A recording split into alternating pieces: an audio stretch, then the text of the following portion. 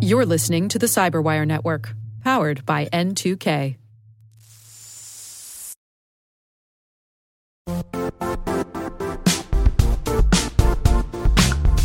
The IT world used to be simpler.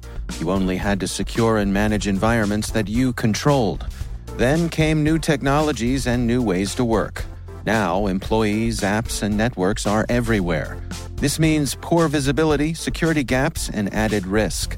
That's why Cloudflare created the first-ever connectivity cloud.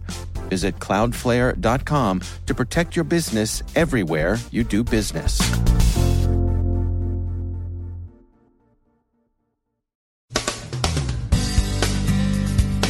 Google researchers provide a sandworm update.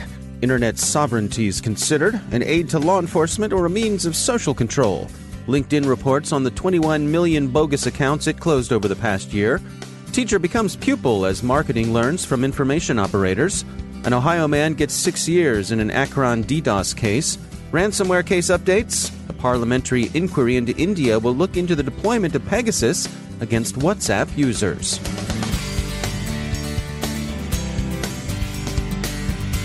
From the Cyberwire studios at Data Tribe, I'm Dave Bittner with your Cyberwire summary for Friday, November 22nd, 2019. Google security researchers revealed that the Russian threat actor Sandworm uploaded malicious apps to the Google Play Store in an attempt to infect Android devices with malware, Wired reports. Google discovered malicious versions of legitimate Korean language apps in the Play Store in December of 2017, which were apparently part of Russia's efforts to disrupt the 2018 Winter Olympics. That discovery led the researchers to another malicious app that had been in the Play Store for 2 months, this one targeting Ukrainians. Sandworm also launched phishing attacks against Ukrainian Android application developers in an attempt to compromise their apps.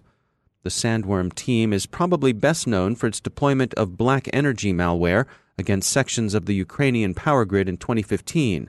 If you're like us and you prefer that threat actors' names be more ursine than vermiform, call them Voodoo Bear. It's the same fine crew? Probably. As the UN continues its protracted deliberation over the Internet sovereignty measures advanced by Russia and some like-minded states, Decipher points out that Internet sovereignty will actually do little to suppress cybercrime. But of course, online gangbusting isn't really the point, and you don't have to be Elliot Ness to figure that one out. What's of interest to the authors of the proposed international regime seems pretty clearly to be social control, not crooks spreading ransomware or engaging in carding. To see a sovereign internet in action, read Wired's account of how sovereignty is being realized in Iran. As it happens, Tehran was not one of Russia's co-sponsors, but this week it clamped down hard on internet access as it seeks to tamp out domestic unrest that flared up over economic issues. The immediate flashpoint was an increase in gas prices, but this has simply accelerated some long-guttering discontent. As Wired points out, Iranian-American families are among those feeling the effects of Tehran's controls. It's proving difficult to the point of impossibility for them to reach and check in with relatives back in Iran. LinkedIn's first moderation report, issued yesterday, says that the business-focused social network booted some 21 million fake accounts over the past year, and The Telegraph wonders if the sock puppets, catfish, and people with non-existent job offers at companies no one's ever heard of were the work of spies. If many or most of those accounts weren't, then all we have to say is the world's intelligence services have really been asleep at the switch. So, if information operations are really marketing in battle dress, what happens when a commercial entity decides it looks good in camouflage? State-style information operations can find, and now have found, their way into clickbait commercial marketing, as a Nisos inquiry into a U.S. news startup and its employment of writers based in Macedonia suggests. Far left or far right, as long as concocted inflammatory news stories drive traffic, it seems to be a win, the New York Times reports. The company involved is LaCourte Media, which aspires, its co-founder Ken LaCourte says, to find middle ground and restore faith in media. Such aspirations are in tension with the profit that can be realized from clickbait. As Mr. LaCourte told the New York Times, quote, I wanted to try to find middle ground. Unfortunately, the thing that works best right now are hyperactive politics. On one hand, that's at odds with what I want to do, but you can be more successful by playing the edgy clickbait game." End quote. The New York Times observes that the spreading of politically divisive content or even blatant disinformation and conspiracy theories by Americans is protected free speech. The Macedonians who crank out the clickbait would appear to be hired guns.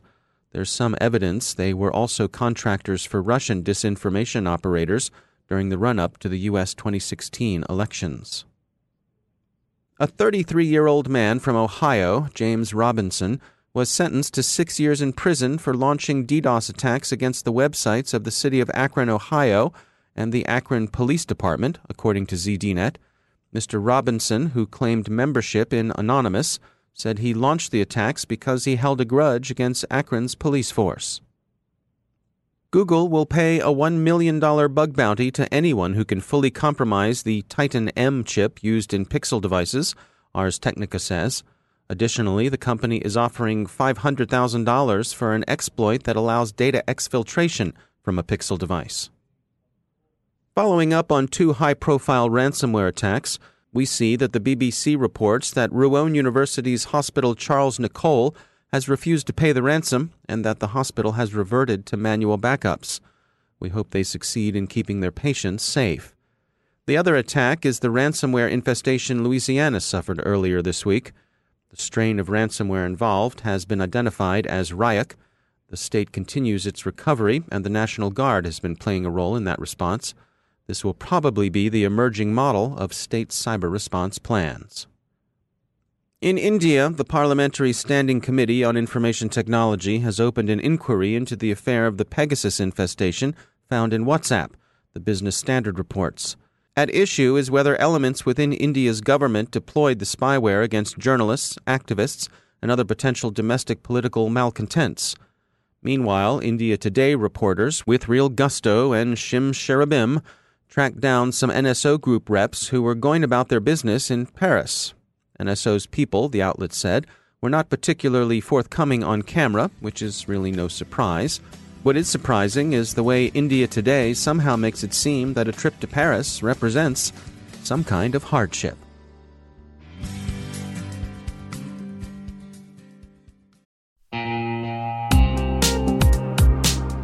Managing the requirements for modern security programs is increasingly challenging and time-consuming.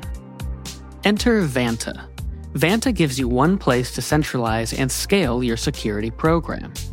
Quickly assess risk, streamline security reviews, and automate compliance for ISO 27001, SOC 2, and more. You can leverage Vanta's market-leading trust management platform to unify risk management and secure the trust of your customers. Plus, use Vanta AI to save time when completing security questionnaires. CyberWire Daily listeners can get $1,000 off by going to vanta.com/cyber. That's VANTA.com/cyber.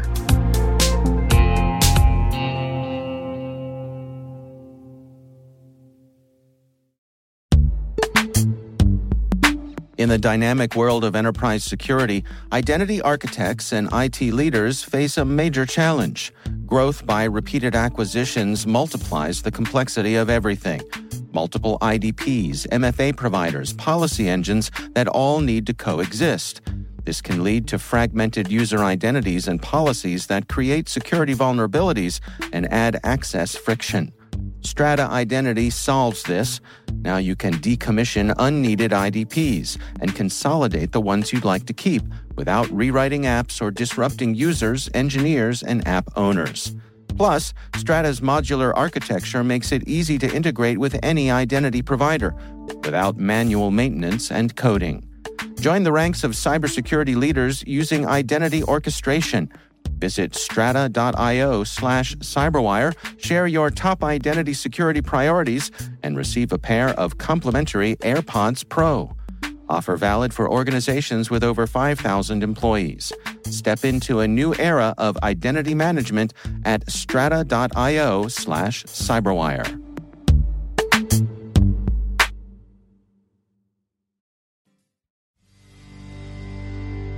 And joining me once again is Craig Williams. He's the head of Talos Outreach at Cisco. Craig, it's always great to have you back. You and your team recently published a blog post. It's Cryptocurrency Miners Aren't Dead Yet, documenting the voracious but simple Panda.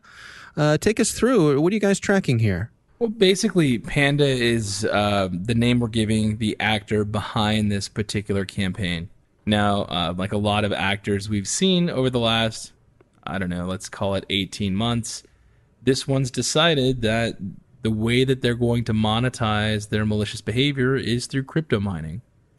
Now, some people may not be super familiar with crypto mining if they've lived under a rock for the last year. So in the event you've escaped from a cave or some sort of government facility, the reason malware authors turn towards crypto mining is because, unlike ransomware or other profitable means, it's relatively easy to get away with, right? Most people are never going to know if a crypto miner has been installed in their network. Right. And because there's no damages, law enforcement is not going to put it anywhere near the top of their priority list. I mean, if you think about it, right, what's the actual damage caused to most networks from crypto mining? Well, it's going to be processor usage, some, I guess you could argue, power consumption. Right. That's really hard to assign a number to. And without that number, law enforcement's really going to turn a blind eye to it. So from an adversary's perspective, crypto mining, basically significantly less risk, no damages, so not really furious victims coming after you, and it's going to be a slow, steady, and consistent payout. And because no one knows that they're infected, well, it's going to keep paying out for the foreseeable future. What are some of the specifics of Panda? What's unique about it? Well, there's not a ton that's unique here. It's another crypto mining malware that basically looks for crypto mining malware so that it can be the only one, which I, of course, always enjoy the bad guys when they close the door after them and kick everybody out. The OPSEC around Panda is not amazing. Similar TTPs throughout their campaign, and some of the infrastructure was even reused. But it's important to realize that even though this seems, relatively low sophistication-wise and benign, it is using relatively sophisticated means to spread, right? It's using Mimikatz and things like that. And so it kind of goes back to some of the good old-fashioned ways to secure your Windows systems. Don't have SMB1 exposed, right? If you don't need it, don't have it on. Definitely don't have it exposed to the internet, and make sure that you're patching, right? I mean, a lot of the issues that it's taking advantage of, you really shouldn't be vulnerable anymore, particularly with modern defensive software. Now, the fact that you all have named this Panda, is that a little tip of the hat to where you might think it be originating? We would never do that. That's so silly. I see. Of course. Right. How silly of me to even suggest it. Let's move on then. What sort of prevention methods should folks have beyond the basics that you just outlined? I mean, is this an easy one to detect, or how stealthy is it? Well, in the past, we saw this use open source frameworks that were really popular in China, of all places. And so it's that kind of software. It's Windows. Basically, if there are known vulnerabilities and public exploits, it's potentially going to be a vector. Combine that with, traditional brute forcing through things like Mimikatz, and it becomes very effective. And so, I would make sure that people look at what boxes are talking to what, right? Potentially one of your boxes shouldn't be logging into all the others as administrator. Hopefully you have NetFlow or some other tool to look at. And make sure you turn on automatic patching, even in your open source software if it's available. All right. Well, the blog post is titled Cryptocurrency Miners Aren't Dead Yet, documenting the voracious but simple Panda. Craig Williams, thanks for joining us.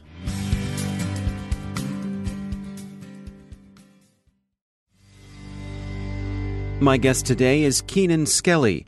She's Vice President of Global Partnerships at Circadence.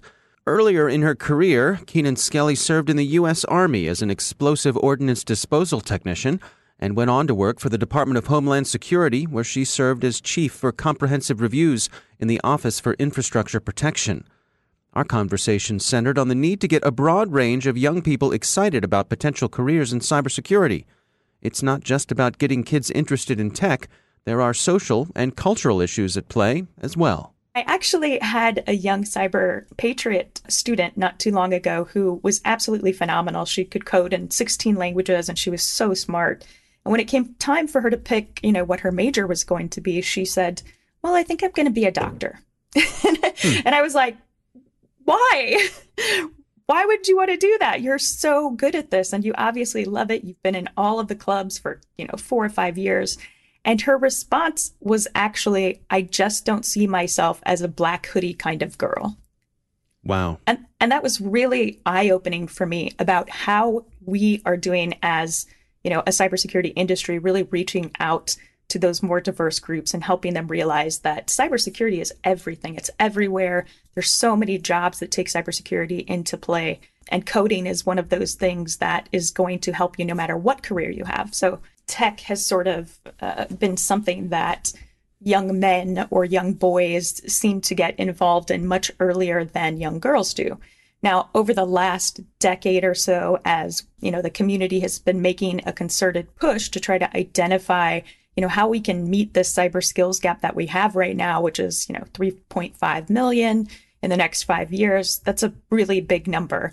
So when we start thinking about how to get at that number, it's really important that we look outside the sort of standard demographic and try to really get more diverse and inclusive hiring practices in place, programs in place for young, diverse students who are interested in cybersecurity and interested in moving forward.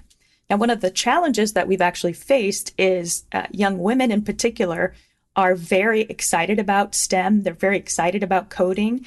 And in my personal experience, they tend to do things like Girls Who Code, do things like Cyber Patriot or these other programs where they can really get into the process. But then when it comes time to make decisions about where they want to go in a career, a lot of times they just don't see themselves in this career. And one of my biggest pet peeves is the fact that we as an industry have not been very good about marketing to those folks. We always tend to put up that black hoodie guy who's, with his Mountain Dew and working through a problem. We have some work to do still. Yeah, clearly. Well, from a practical point of view, how do you propose that we do a better job of getting that message out there and being welcoming? So I think part of it is providing really good mentors and really good accessible people who are doing cybersecurity as a part of their everyday job, but don't necessarily fit into that title that people are looking at. Like they don't have a hacker title, right? But they might be the chief marketing officer at a very large company who uses cyber skills and coding and really pushes cybersecurity within their firm, those types of things. Or having the CISOs and the CIOs come out and talk to young people and really get them interested in all of the different facets of what cyber and cybersecurity means today. If we just look at healthcare, for example, there's a lot of cybersecurity initiatives going on in healthcare right now. And it's really fascinating to me to see all of the jobs that are kind of coming out of that specific sector that are very focused on cyber, but not jobs that you would think. So you could be a doctor and have a lot of coding experience and security experience helping your organization protect the data of your patients in a much more fun way and a much more sort of realistic way. So do you suppose that part of this is for those folks who are already in the industry to get out there and be ambassadors to that sort of message? 100%. I find that it's not always easy if you're trying to break into the field. It's not really easy to find somebody who necessarily fits the idea of cyber that you're trying to get into. So having mentor groups, I think, is a huge thing. I'm a big fan of Women's Society of Cyberjutsu, who really brings together local communities of women who are interested in cyber and kind of helps them identify who that right mentor, who that right person might be for them. I think that's something that really has to be done by a lot more people.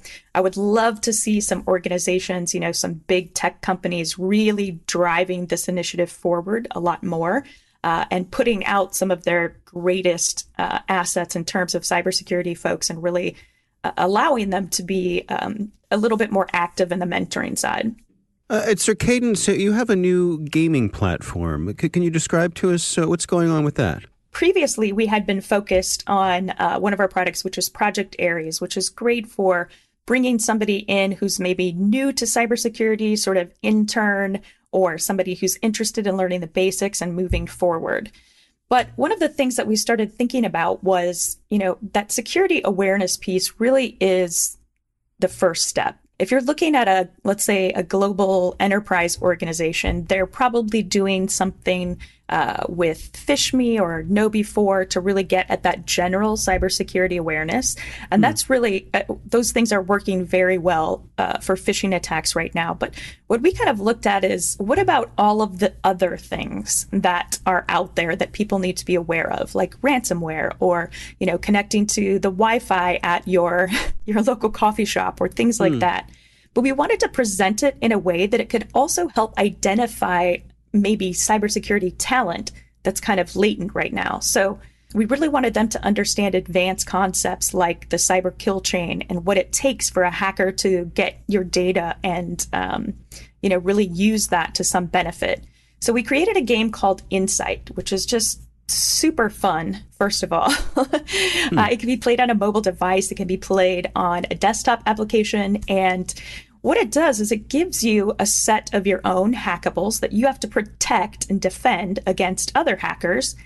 They also will get that set of hackables. And you kind of learn how to go through the same process that a hacker would to gather your data and then use that in a nefarious way by weaponizing it and then, really creating an event that's meant to install malware on your device or install some other nefarious means.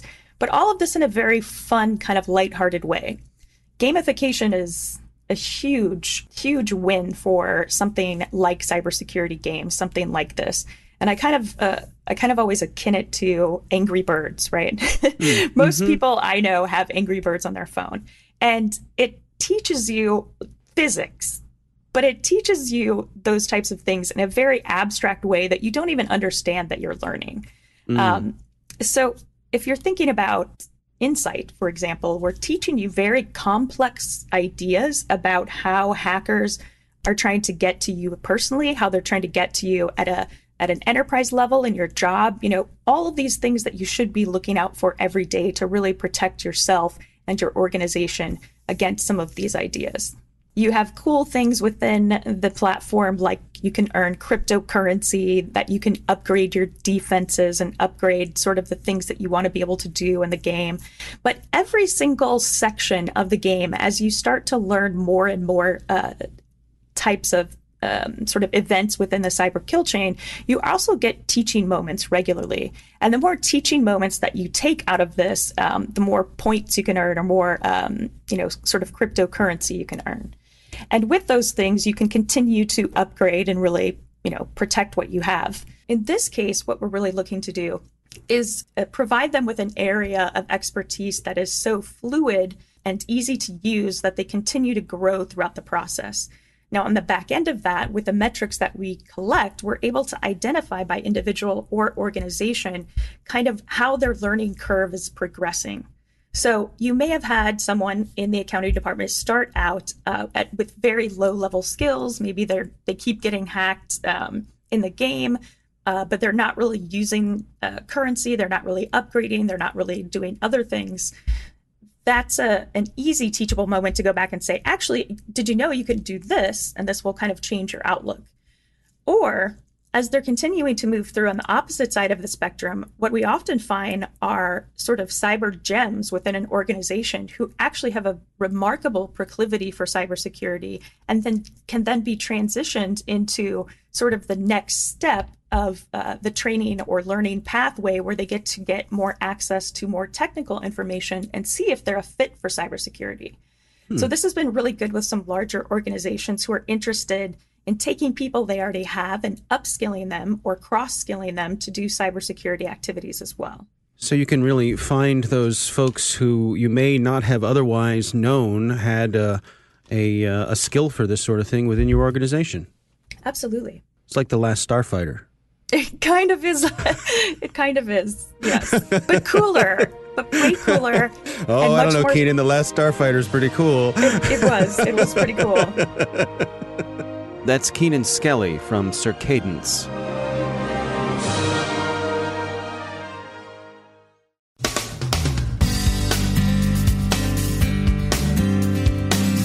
And that's the Cyberwire. For links to all of today's stories, check out our daily briefing at thecyberwire.com. And for professionals and cybersecurity leaders who want to stay abreast of this rapidly evolving field, sign up for Cyberwire Pro. It'll save you time and keep you informed. Listen for us on your Alexa smart speaker, too. The Cyberwire podcast is proudly produced in Maryland out of the startup studios of Data Tribe, where they're co-building the next generation of cybersecurity teams and technologies. Our amazing Cyberwire team is Elliot Peltzman, Puru Prakash, Stefan Vaziri, Kelsey Bond, Tim Nodar, Joe Kerrigan, Carol Terrio, Ben Yellen, Nick Valecki, Gina Johnson, Bennett Moe, Chris Russell, John Petrick, Jennifer Iben, Rick Howard, Peter Kilpie, and I'm Dave Bittner. Thanks for listening. We'll see you back here tomorrow.